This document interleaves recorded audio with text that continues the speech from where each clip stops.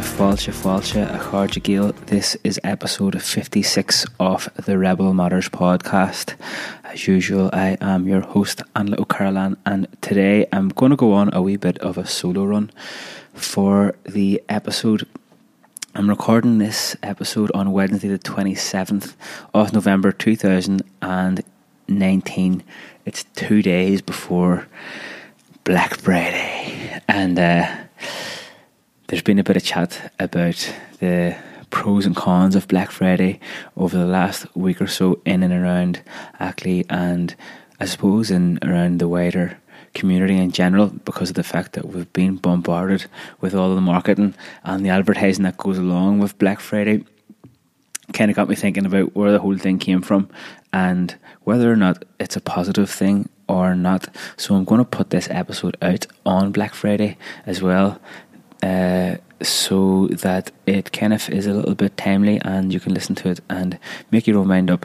It's, I guess, just more so a collection of my own personal thoughts and feelings on the matter as opposed to anything else.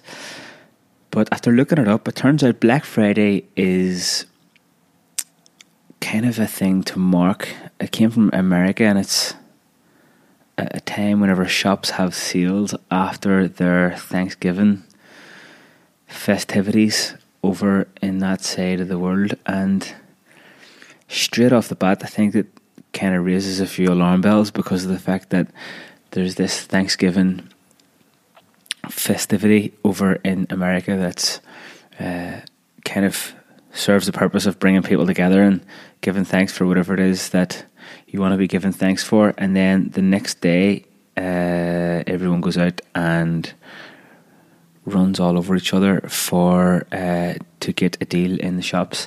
And I think, actually, to be honest, because of the fact that it's a consumerist thing, and it is a marketing campaign, but I think that on a more sinister level, that this type of marketing campaign plays on our innate desire as human beings and as social animals to gather together and be festive.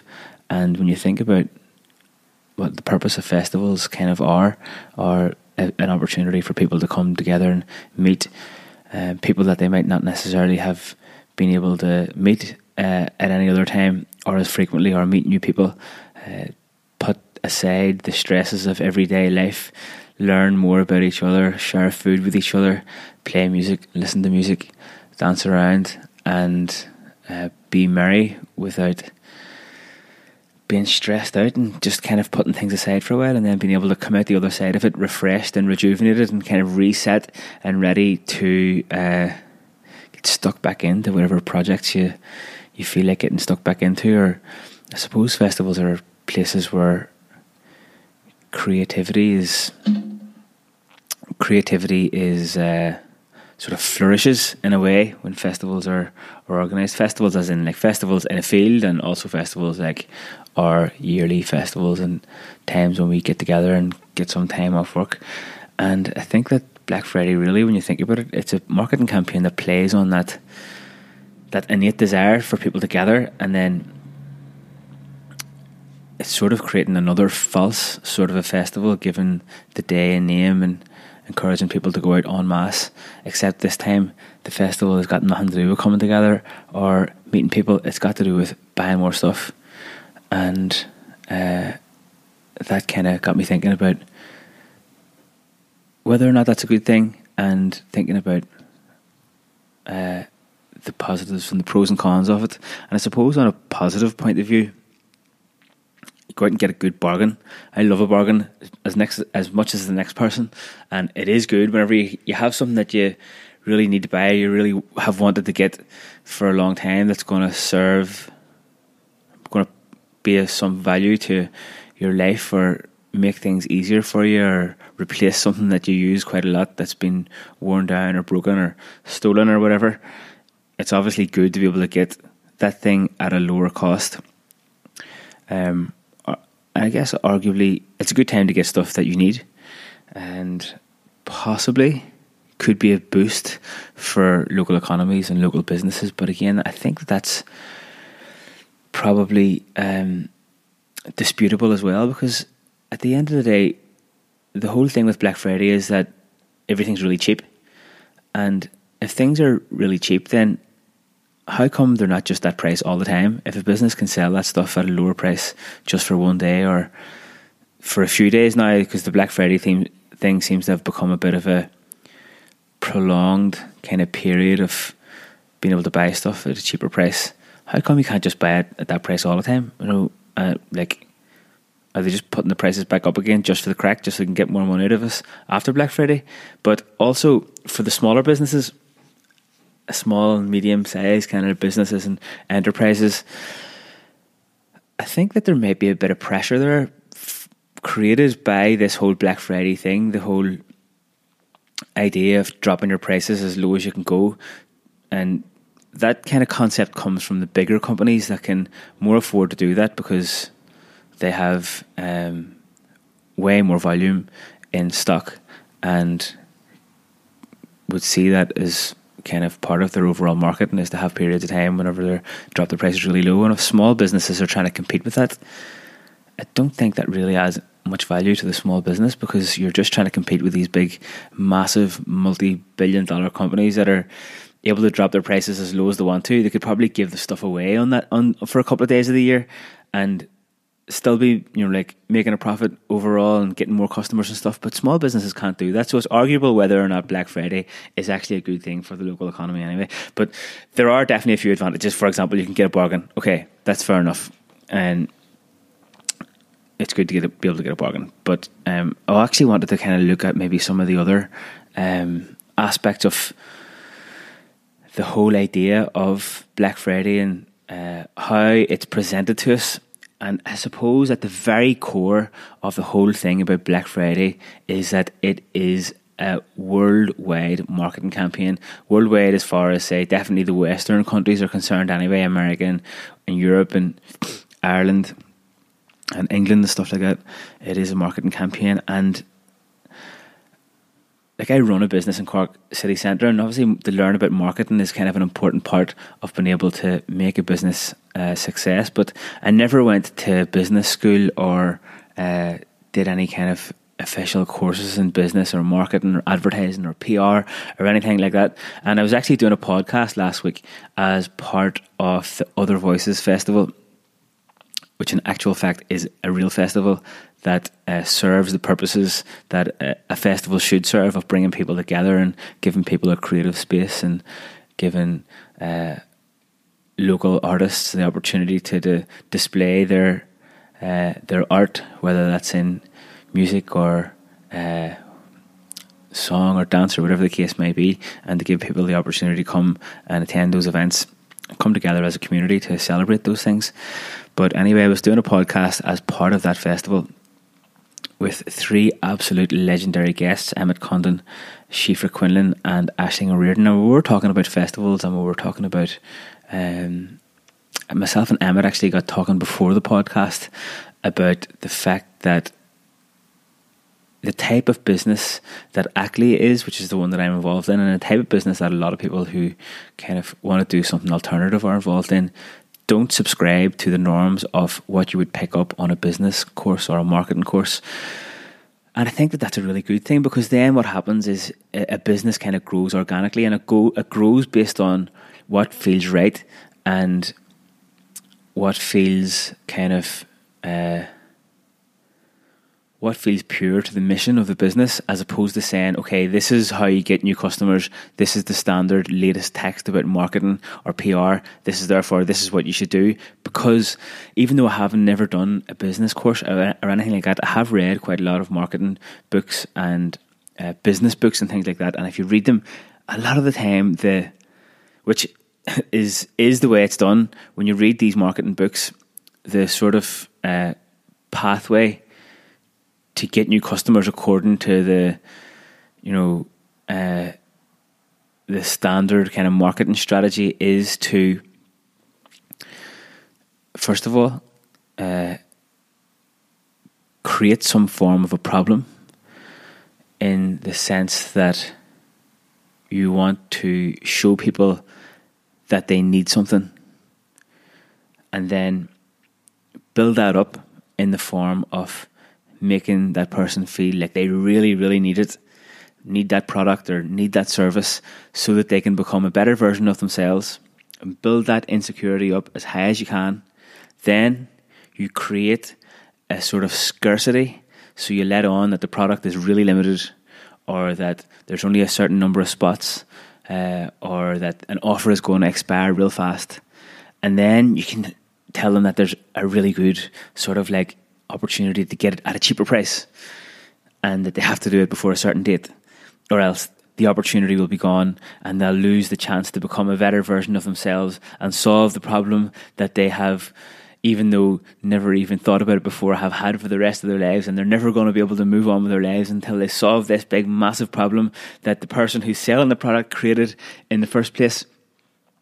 And then the person becomes a customer.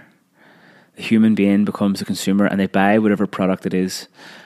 But lo and behold, the product is shite, and actually the person didn't need it in the first place. But of course, the companies who sell the products and don't care about that, because they now have got your money or my money or our collective monies, and their profits are up and they're happy as Larry.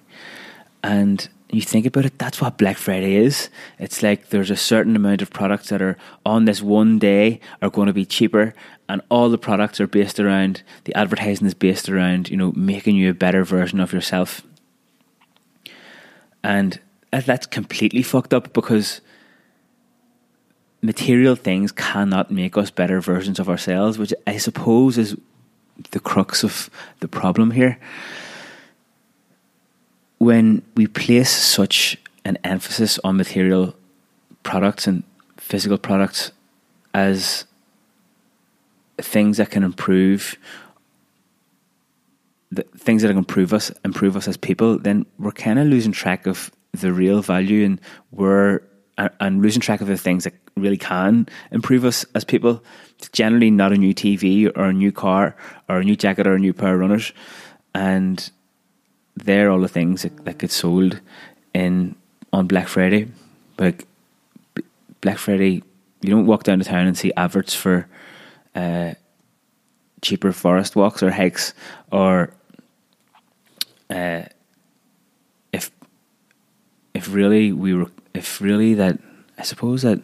if marketing campaigns were like that were designed to make us feel better about ourselves, they'd probably just all give us a few extra days off work and I don't know, free meals or something like that, so we could all go and eat together and have a couple of drinks together and have the crack.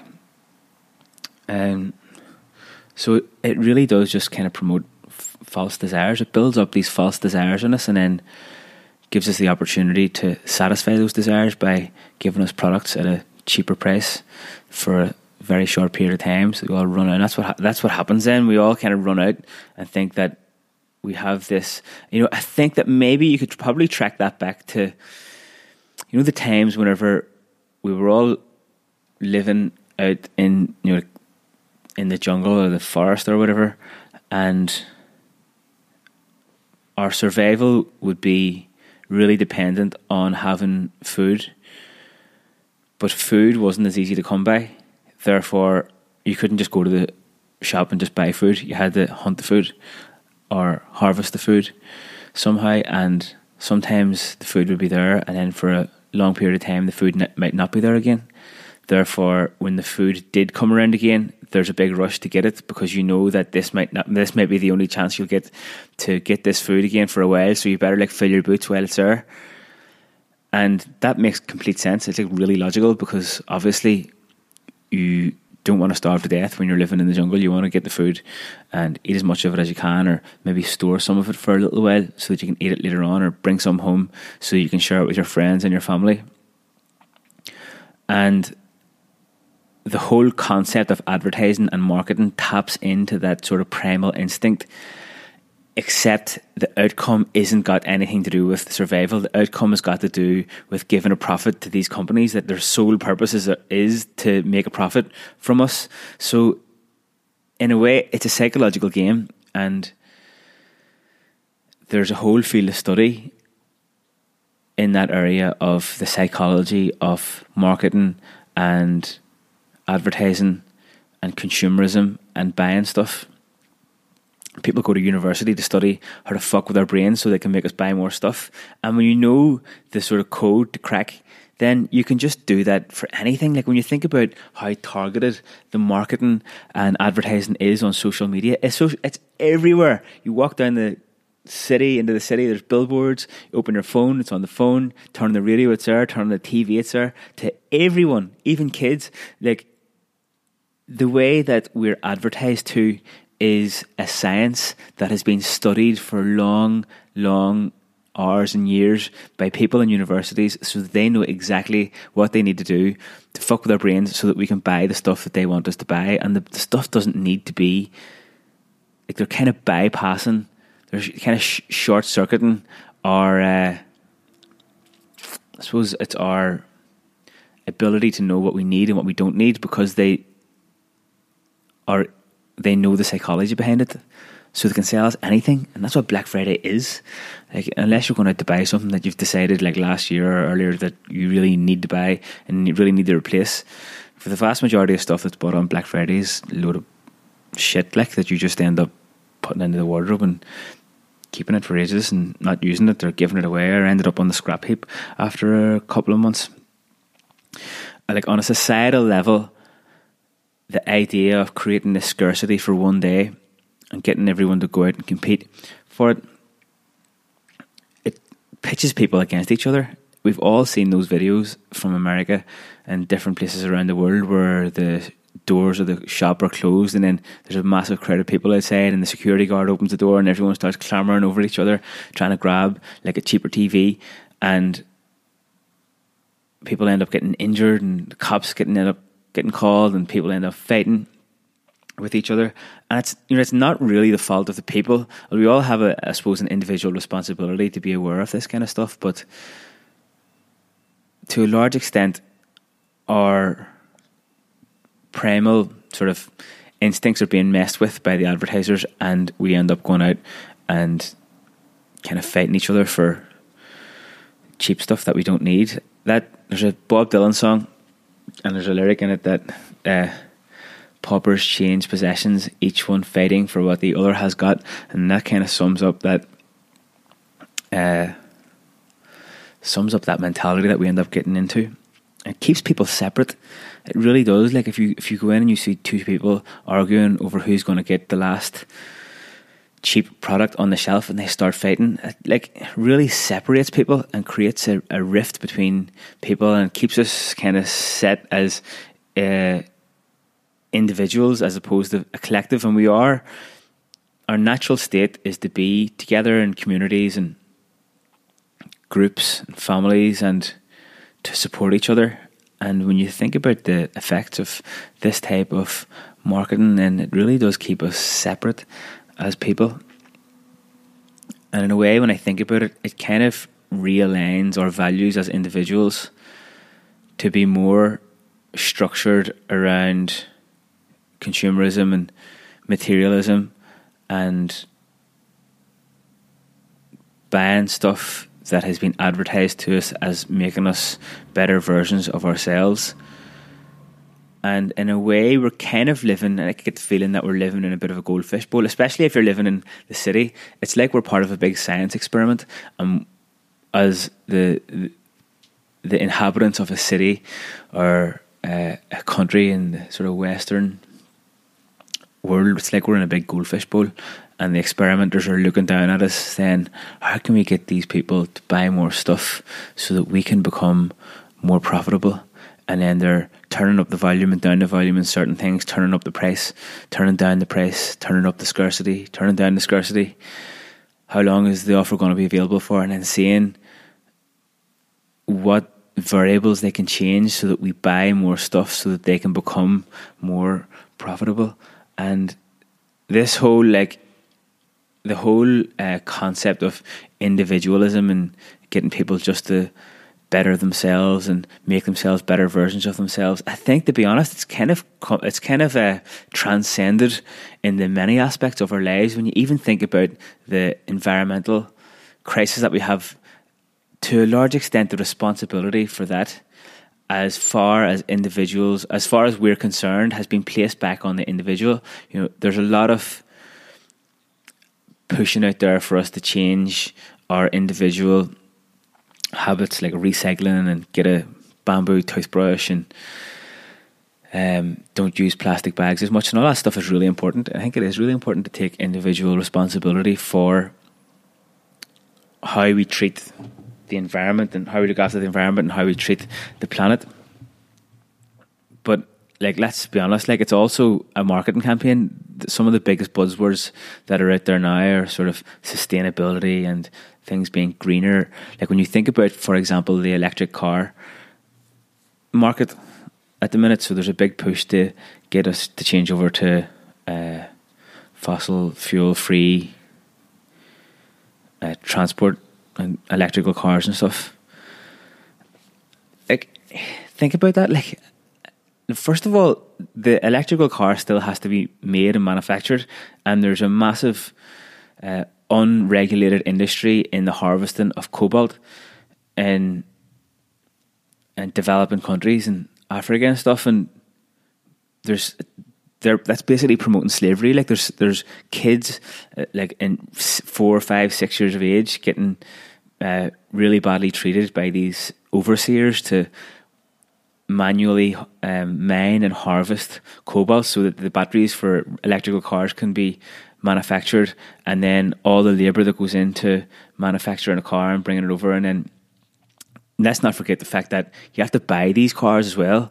And I think this goes back to a really bigger question about the psychology behind why we buy stuff. And when you look at marketing and advertising, the whole thing, like the whole market and advertising sort of field of study worked out, I think in the 70s or something like that, or the 60s, that it's way better to promote something as a product that's going to make you a better version of yourself, or that's going to give you more personal independence or personal freedom through whether it makes you better looking or more attractive or more efficient or whatever, than just saying, oh, this is a car that's going to get you from A to B.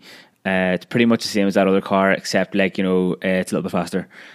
That's not the way cars are advertised. Cars are advertised like this is going to make you sort of more sustainable. It's going to make you more eco-friendly. It's going to reduce your carbon footprint. It's going to make it really sexy because these cars are like pretty, you know, they're like space age designed, and it's got the latest technology. And but like, that's not what gives you personal freedom, and it actually does the opposite.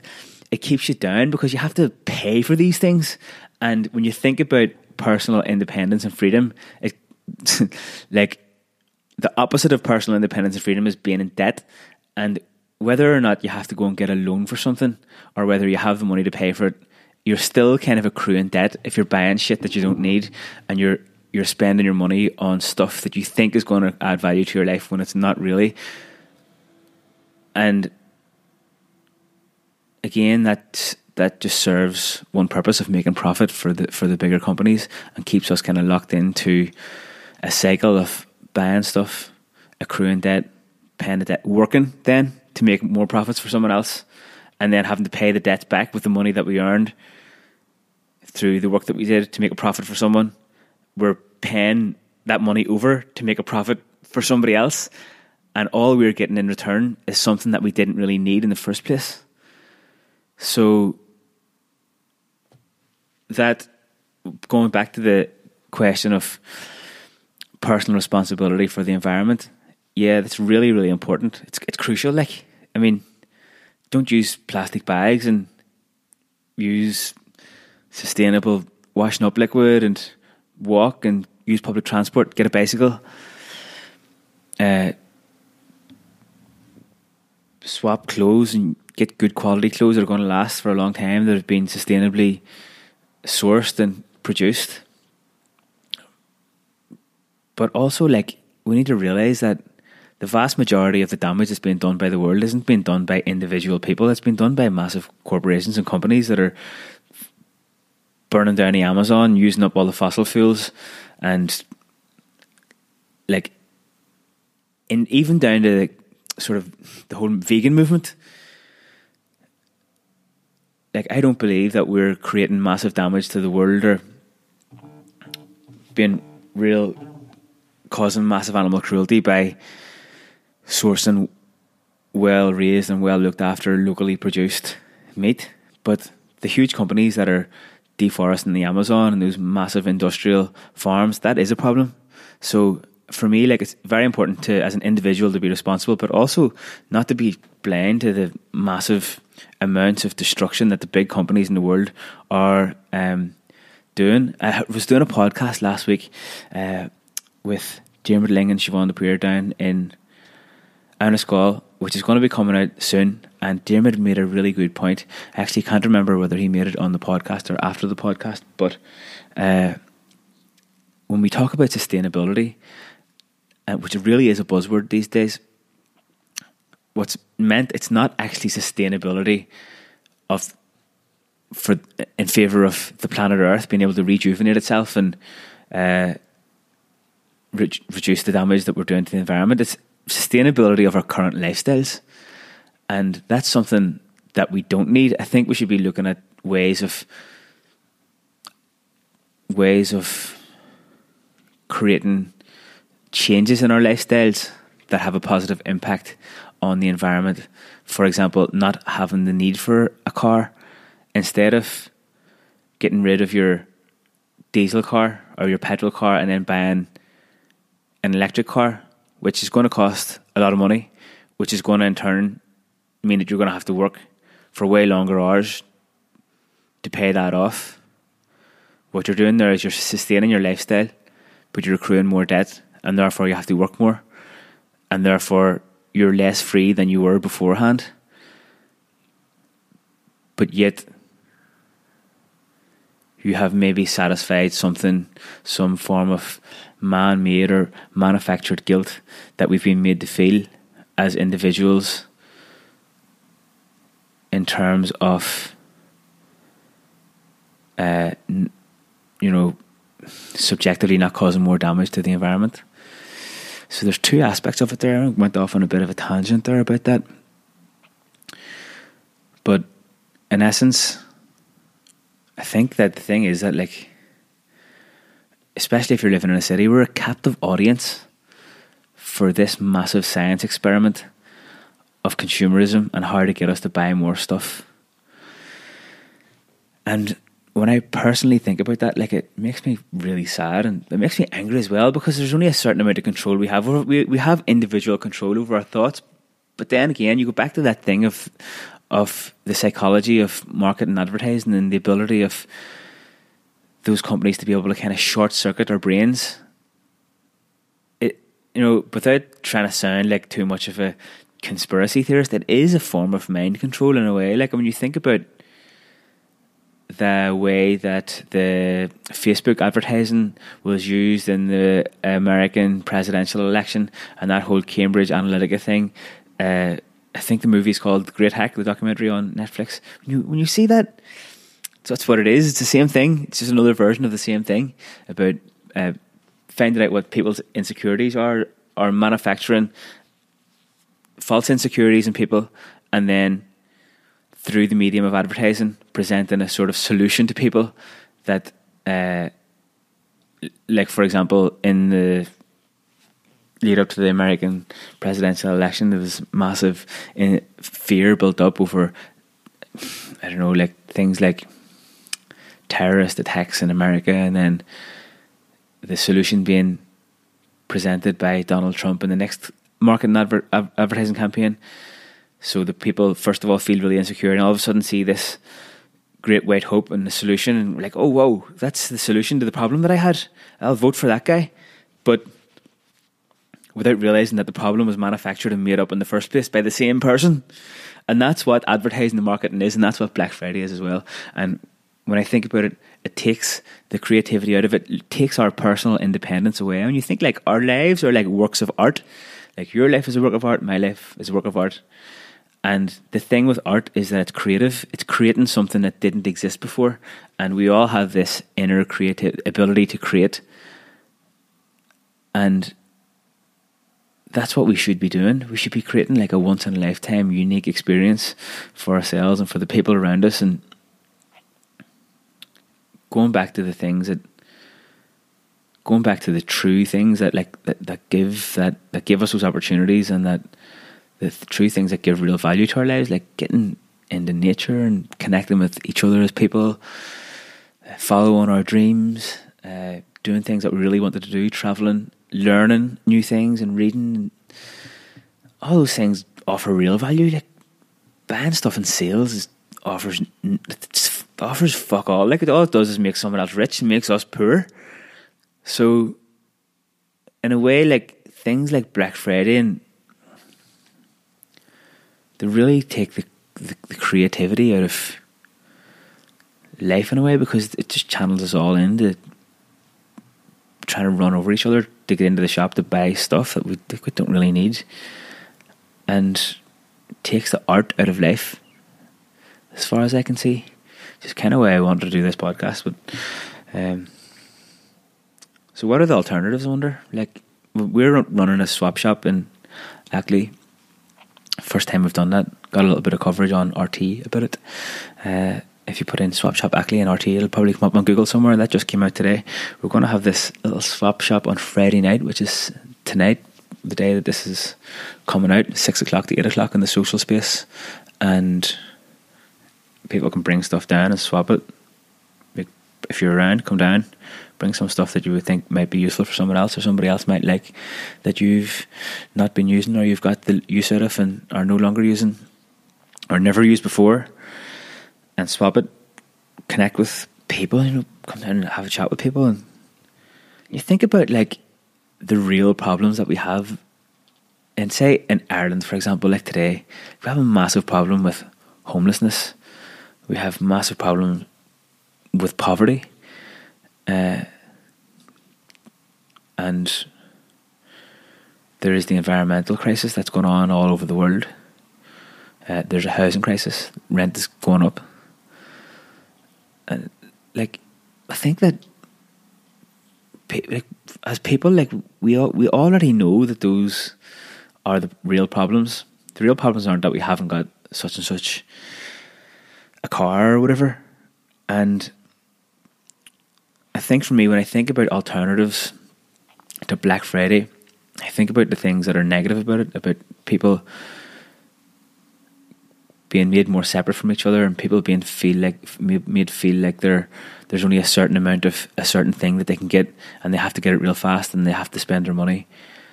Like all those things just kind of like add to the problems. If you're living week to week and you're struggling to pay your rent, then going out and spending your wages on stuff that you don't need is the last thing that you need, like, and doesn't add any value to your life. So when I think about the alternatives to Black Friday, I also think about the main problems that we have in Ireland today, and doing things that help to contribute some sort of solution to the main problems that we have, and things that go in direct contrast to the things that are wrong about Black Friday. So instead of people being separate and fighting for whatever's left in the sale, people should come together. Instead of going into the city and spending your money, people should try and go into nature and get out of the city for a while and reconnect with some trees or some water or something like that. Instead of buying stuff, we could try and give stuff or donate stuff. And it goes back to that sort of Zen philosophy of being able to do more with less. Like that's a real creative pursuit, and something real beautiful if you can do more with less stuff. That's a good challenge there. Something that I've kind of strived to try and do myself, actually. And really, when you think about it, what the advertisers wanted to do is do less things with more stuff. You got so much stuff, and then you end up just sitting in a room full of shit. We should be trying to do the opposite, doing more with less stuff. And I think that Black Friday is a negative thing by and large. It's an acceleration of our consumerist mindset, and I think that if there's anything that positive that can come out of it, it gives us the opportunity to reject that. And I think it is something that should be rejected. We can do stuff that doesn't involve spending money. That's why we're having this little swap shop. We're going to play some records, have free tea and coffee, come down, swap your stuff, or just, you don't have to bring stuff, you can just go down and pick stuff up. I'm sure people will be giving their things away. Whatever is left over, we're going to donate it to charity and on Monday. And good chance to kind of like just connect with people. Go to like, there's a nice actually craft market on in the city centre. I think it's in the Triskel, and there's loads of local producers there that are creating stuff with their hands and selling their wares. And I think that your money spent in places like that is much more valuable to the local economy. If that's something that's on your mind about the possible benefits of Black Friday, then spending your money with local producers is way more beneficial, because that goes directly to people who can use that money to use that money in their lives to create something for their families or for themselves, or rewards their creativity as well directly when you're talking to the person who made the stuff, instead of just running into some big multinational company and buying whatever shit it is they want to sell you. So there's all those different alternatives to doing something for Black Friday, which I think is really good. Well, anyway, this has been an intense podcast. It's been an intense fight against capitalism and in favour of personal independence and freedom. But anyway, I'm going to finish it up. As I've been doing the last few podcasts, I'm going to read some Roald Dahl at the end, after the outro music. But I thought it'd be a good way to finish up this wee rant with something that I seen on Damien Dempsey's social media a few weeks ago. And he was talking about the 3 rules of the Church of Demo before his gig at the Ivy Gardens in Dublin. And I think that those 3 rules are pretty applicable to all of us in our everyday life. Rule number 1: thou shalt not beat thyself up, because plenty of other fuckers will do that for thou. Rule number 2: leave all your worries behind. And rule number 3: thou shalt sing. About that, lads, I think we should also go off and fucking have a few songs, have a bit of crack, instead of buying into all the bollocks that's out there. And on that, there's another thing that Damien Dempsey said, which is going to be the best way to finish up this wee podcast. And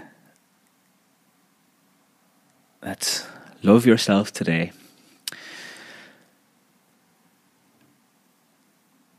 It's a funny thing, not many people say that kind of shit. I don't know why, but maybe it kind of comes across as being a bit soft in the head or something like that. And they were all supposed to be all hard as nails and getting on with stuff and getting the head down, getting out of bed nice and early and going into work and all, driving on. But I think it's an important thing to say. Love yourself today. I'll do the best to love myself today. You do the best to love yourself today. Love the other people that are around you. And at the end of the day, what else can we do? But do that and have a bit of crack while we're doing it. Anyway, Acharja Gael, thanks a million for listening to this. Let me know what you think about Black Friday or any of the stuff that we've been chatting about in this podcast. And thanks a million for tuning in. I've got some podcasts lined up. I've got 4 or 5, probably 6 actually, podcasts in hand and interviews and stuff. I'm going to put them out over the next few weeks. So stay tuned. And thanks for still being a listener to the Rebel Matters podcast, even though there hasn't been one out in the last number of weeks. But things have been busy. We're trying to get this place on Palestine open, this volunteer gym. We are flat out in Ackley as well. We've got the pop-up shop.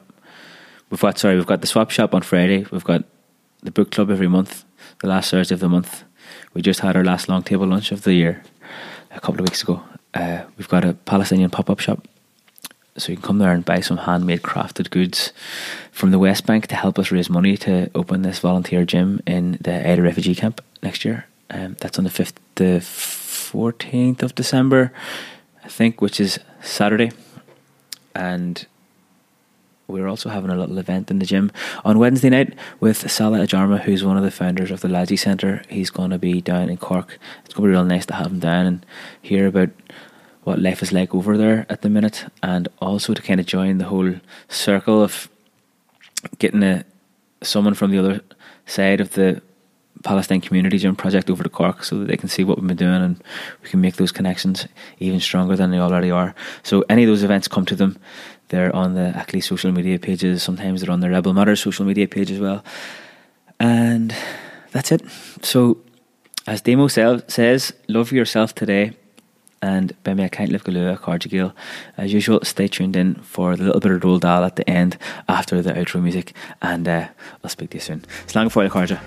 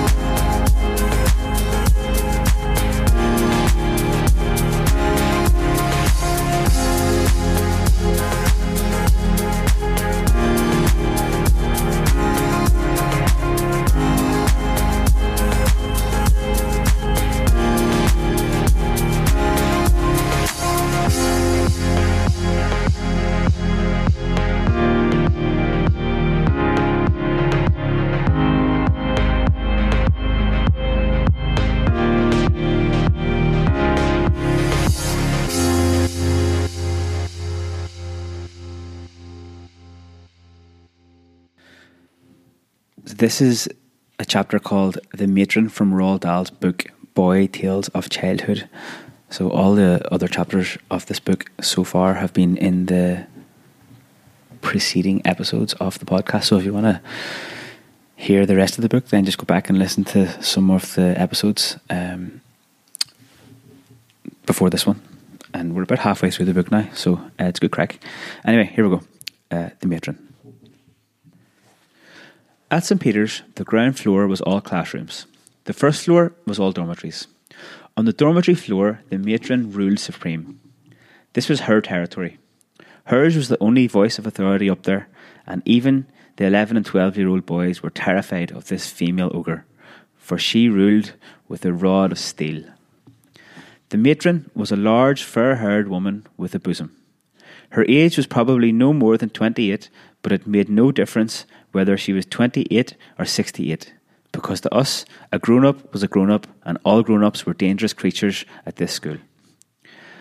Once you had climbed to the top of the stairs and set foot on the dormitory floor, you were in the matron's power, and the source of this power was the unseen but frightening figure of the headmaster lurking down in the depths of the study below. At any time she liked, the matron could send you down in your pyjamas and your dressing gown to report to this merciless giant, and whenever this happened, you got caned on the spot. The matron knew this, and she relished the whole business. She could move along the corridor like lightning, and when you least expected it, her head and her bosom would come popping through the dormitory doorway. "Who threw that sponge?" the dreaded voice would call out. "It was you, Perkins, was it not? Don't lie to me, Perkins. Don't argue with me. I know perfectly well it was you. Now you can put your dressing gown on and go downstairs and report to the headmaster this instant." In slow motion, and with immense reluctance, little Perkins, aged 8.5, would get into his dressing gown and slippers and disappear down the long corridor that led to the back stairs and the headmaster's private quarters. And the matron, as we all knew, would follow after him and stand at the top of the stairs listening with a funny look on her face for the crack, crack, crack of the cane that would soon be coming up from below. To me, that noise always sounded as though the headmaster was firing a pistol at the ceiling of his study. Looking back on it now, there seems little doubt that the matron disliked small boys very much indeed. She never smiled at us or said anything nice. And when, for example, the lint stuck to the cut on your kneecap, you were not allowed to take it off yourself, bit by bit, so that it didn't hurt. She would always whip it off with a flourish, muttering, "Don't be such a ridiculous little boy." On one occasion during my first term, I went to the matron's room to have some iodine put on a grazed knee, and I didn't know that you had to knock before you entered. I opened the door and walked right in, and there she was in the centre of the sick room floor, locked in some kind of embrace with the Latin master, Mr. Victor Corrado. They flew apart as I entered, and both their faces went suddenly crimson. "How dare you come in without knocking?" the matron shouted. "Here I am trying to get something out of Mr. Corrado's eye, and and in you burst and disturb the whole delicate operation." "I'm very sorry, matron." "Go away and come back in 5 minutes," she cried, and I shot out of the room like a bullet. After lights out, the matron would prowl the corridor like a panther trying to catch the sound of a whisper behind a dormitory door, and we soon learned that her powers of hearing were so phenomenal that it was safer to keep quiet. Once, after lights out, a brave boy called Rag tiptoed out of our dormitory and sprinkled castor sugar all over the linoleum floor of the corridor. When Rag returned and told us that the corridor had been successfully sugared from one end to the other, I began shivering with the excitement. I lay there in the dark and in my bed, waiting and waiting for the matron to go on the prowl. Nothing happened. Perhaps, I told myself, she's in her room taking another speck of dust out of Mr. Victor Corrado's eye. Suddenly, from far down the corridor came the resounding crunch. Crunch, crunch, crunch went the footsteps. It sounded as though a giant was walking on loose gravel. Then we heard the high-pitched, furious voice of the matron in the distance. "Who did this?" she was shrieking. "How dare you do this?" She went crunching along the corridor, flinging open all the dormitory doors and switching on all the lights. The intensity of her fury was frightening. "Come along," she cried, marching with crunching steps up and down the corridor. "Own up. I want the name of the filthy little boy who put down the sugar. Own up immediately. Step forward. Confess." "Don't own up," we whispered to Rag. "We won't give you away." Rag kept quiet. I didn't blame him for that. Had he owned up, it was certain his fate would have been a terrible and a bloody one. Soon the headmaster was summoned from below. The matron, with steam coming out of her nostrils, cried out to him for help, and now the whole school was herded into the long corridor, where we stood freezing in our pyjamas and bare feet, while the culprit or culprits were ordered to step forward. Nobody stepped forward. I could see the headmaster was getting very angry indeed. His evening had been interrupted. Red splotches were appearing all over his face, and flecks of spit were shooting out of his mouth as he talked. "Very well," he thundered. "Every one of you will go at once and get the key to his tuck box. Hand the keys to matron, who will keep them for the rest of the term. And all parcels coming from home will be confiscated from now on. I will not tolerate this kind of behaviour." We handed in our keys, and throughout the remaining 6 weeks of the term we went very hungry. But all through those 6 weeks, Arkle continued to feed his frog with slugs through the hole in the lid of his tuck box. Using an old teapot, he also poured water in through the hole every day to keep the creature moist and happy. I admired Arkle very much for looking after his frog so well. Although he himself was famished, he refused to let his frog go hungry. Ever since then, I have tried to be kind to all small creatures. Each dormitory had about 20 beds in it. These were smallish, narrow beds ranged along the walls on either side. Down the centre of the dormitory stood the basins where you washed your hands and face and did your teeth, always with cold water, which stood in large jugs on the floor. Once you had entered the dormitory, you were not allowed to leave it unless you were reporting to the matron's room with some sickness or injury. Under each bed there was a white chamber pot, and before getting into bed, you were expected to kneel on the floor and empty your bladder into it. All around the dormitory, just before lights out, was heard the tinkle-tinkle of little boys peeing into their pots. Once you had done this and got into your bed, you were not allowed to get out of it again until the next morning. There was, I believe, a lavatory somewhere along the corridor, but only an attack of acute diarrhea would be accepted as an excuse for visiting it. A journey to the upstairs lavatory automatically classed you as a diarrhea victim, and a dose of thick white liquid would immediately be forced down your throat by the matron. This made you constipated for a week. The first miserable homesick night at St. Peter's, when I curled up in bed and the lights were put out, I could think of nothing but our house at home and my mother and my sisters. Where were they? I asked myself. In which direction from where I was lying was Llandaff? I began to work it out, and it wasn't difficult to do this because I had the Bristol Channel to help me. If I looked out of the dormitory window, I could see the channel itself, and the big city of Cardiff with Llandaff alongside it lay almost immediately directly across the water, but slightly to the north. Therefore, if I turned towards the window, I would be facing home. I wriggled round in my bed and faced my home and my family. From then on, during all the time I was at St. Peter's, I never went to sleep with my back to my family. Different beds and different dormitories required the working out of the new directions, but the Bristol Channel was always my guide, and I was always able to draw an imaginary line from my bed to our house over in Wales. Never once did I go to sleep looking away from my family. It was a great comfort to do this. There was a boy in our dormitory during my first term called Tweedy, who one night started snoring soon after he had gone to sleep. "Who's that talking?" cried the matron, bursting in. My own bed was close to the door, and I remember looking up at her from my pillow and seeing her standing there silhouetted against the light from the corridor, and thinking how truly frightening she looked. I think it was her enormous bosom that scared me most of all. My eyes were riveted to it, and to me it was like a battering ram or the bows of an icebreaker, or maybe a couple of high explosive bombs. "Own up," she cried. "Who was talking?" We lay there in silence. Then Tweedy, who was lying fast asleep on his back with his mouth open, gave another snore. The matron stared at Tweedy. "Snoring is a disgusting habit," she said. "Only the lower classes do it. We shall have to teach him a lesson." She didn't switch on the light, but she advanced into the room and picked up a cake of soap from the nearest basin.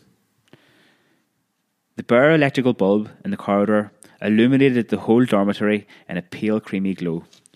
None of us dared to sit up in bed, but all eyes were on the matron now, watching to see what she was going to do next.